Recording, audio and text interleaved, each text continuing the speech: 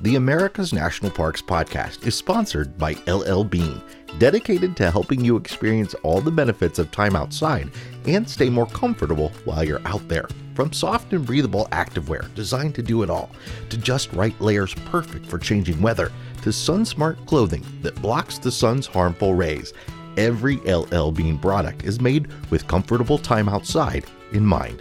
Visit llbean.com to shop now. LL Bean. Be an outsider.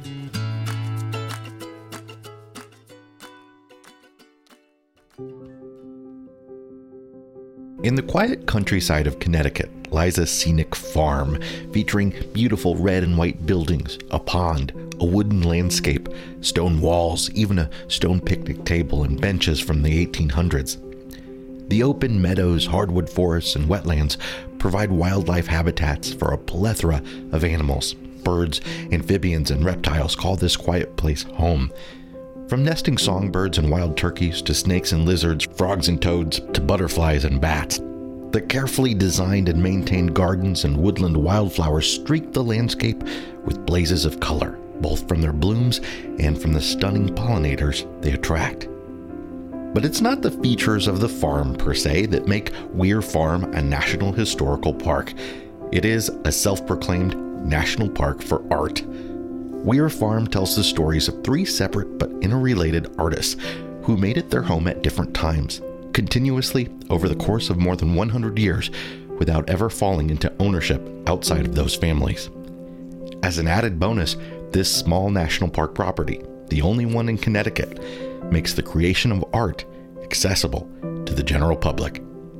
I'm Jason Epperson, and this is the America's National Parks podcast. In 1882, portrait and still life painter Julian Alden Weir, who also worked as an art buyer and collector, was offered a 153-acre farm in Branchville, Connecticut, along with $10 in cash as payment for a painting he had acquired while in Europe. After careful contemplation, Weir agreed to the deal.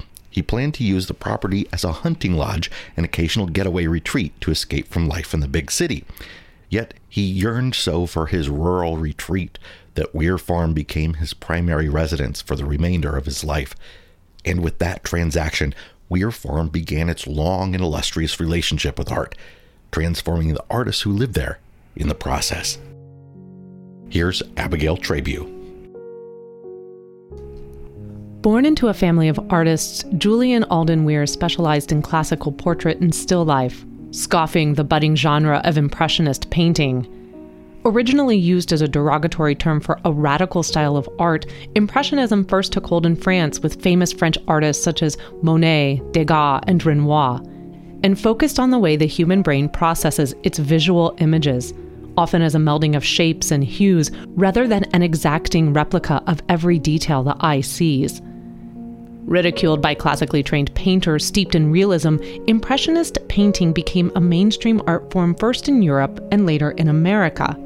As a means of expressing the first impression, typically of a landscape, Impressionist paintings were often completed outdoors rather than in a studio. Holding fast to his ideals and training, Weir said, "I never in my life saw more horrible things.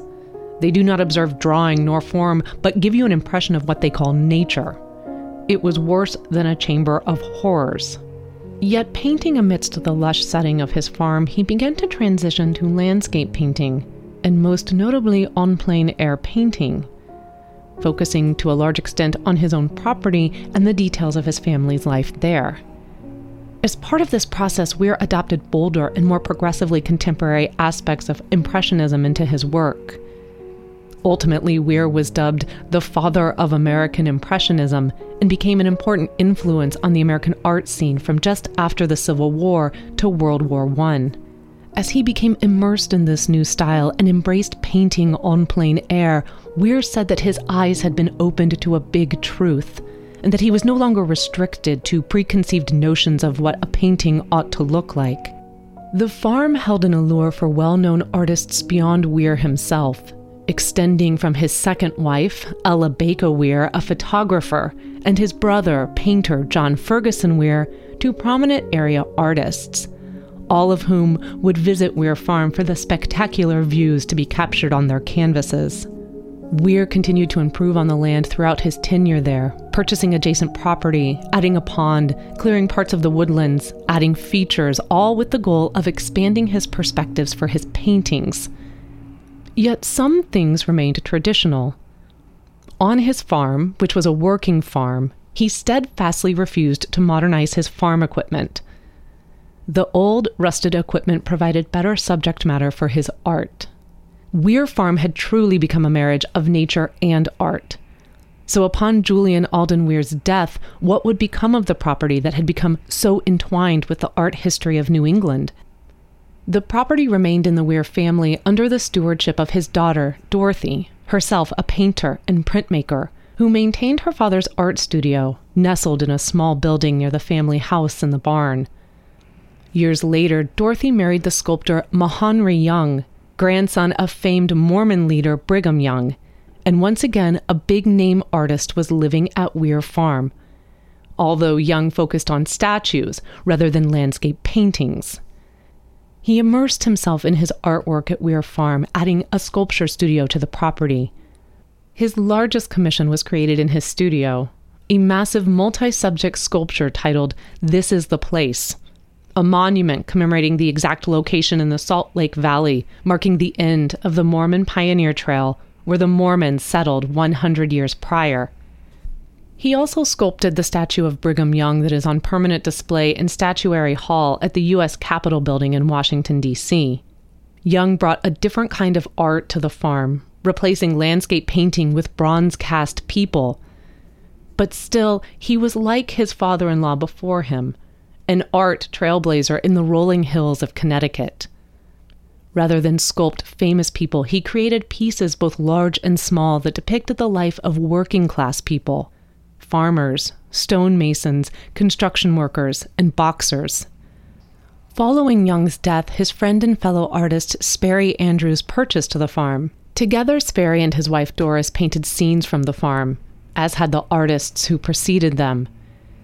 Beyond serving as their own immediate art inspiration, Sperry and Doris recognized the special relationship that Weir Farm represented, the intersection of nature and art. Painting it was not simply enough.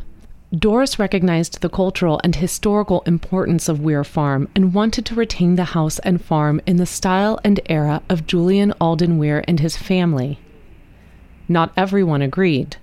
The area had become prime land for new housing developments, which infringed on the borders of the farm. Along with Weir's daughter Cora, they undertook an effort dubbed Citizens to Preserve Weir Farm, using slogans such as "Julian Weir Lives" and "Save the Farm." In 1990, their efforts led to Weir Farm becoming a unit of the National Park Service, to be preserved in the spirit of en plein air art. And Sperry and Doris were granted life tenancy on the property, as it opened to the public as part of the history of art in America, a working museum. What exactly is the legacy of Weir Farm? Certainly, it preserves most prominently the life and art of Julian Alden Weir and Mahonry Young. The Weir house, the caretaker's house, the barn, the Weir studio, and the Young studio all remain on the grounds today. Casts of some of Young's most famous sculptures adorn the studio. The secret garden, the terraced gardens, and the sunken garden delight visitors, along with the charm of the stone walls throughout the property. But this is more than a place to learn about the lives and work of the famous artists who made this farm their home, their workspace, the core of their very being. You, the visitor, are invited to enter this realm, not just as observers, but as active participants. Just as Mahonry Young, despite his vocation as a sculptor, often meandered around the property, capturing the beauty of nature and the daily life of the farm in a sketchbook he kept in his pocket. Visitors are welcome to create art at Weir Farm, to embrace the creative practice of en plein air art. So go visit the park in person, stop by the visitor center, and pick up free-to-use art supplies, whether colored pencils or watercolors.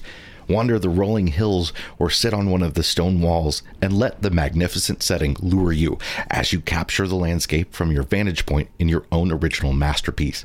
You can then enter your work in the next Art in the Park Festival and become part of a Weir Farm art exhibition and cement your legacy with your original art in the park. In 2020, Weir Farm was redesignated from a National Historic Site to a National Historical Park. The park is featured on the 2020 Connecticut Commemorative Quarter Coin, and it's open year-round from dawn to dusk. But the buildings, including the restrooms, are closed from November through April. It can be easily added as an extension to a trip to New York City or as part of a New England road trip as a day communing with nature or an immersion in art, whether from the exhibits that comprise an official feature of the park or your own foray into artistic creation on site. You can walk in the footsteps of the artists who lived at Weir Farm on the self-guided painting sites tour, view the artwork of Julian Alden Weir, Mahanra Young, and Sperry Andrews, as well as other contemporary artists in rotating exhibits. You can take part in a day-long workshop on Impressionist paintings, or simply pull out a sketch pad and some watercolors to create on-plein air masterpieces of your own at Weir Farm. This episode of America's National Parks was hosted by me, Jason Epperson, narrated by Abigail Trabue, and written by Lauren Eisenberg Davis. Help support the show and independent journalism by becoming a member of the America's National Parks Patreon community. For less than $1 latte a month, you can help us increase public lands awareness and ensure these amazing places are here for future generations. More information can be found at patreon.com/National Parks Podcast.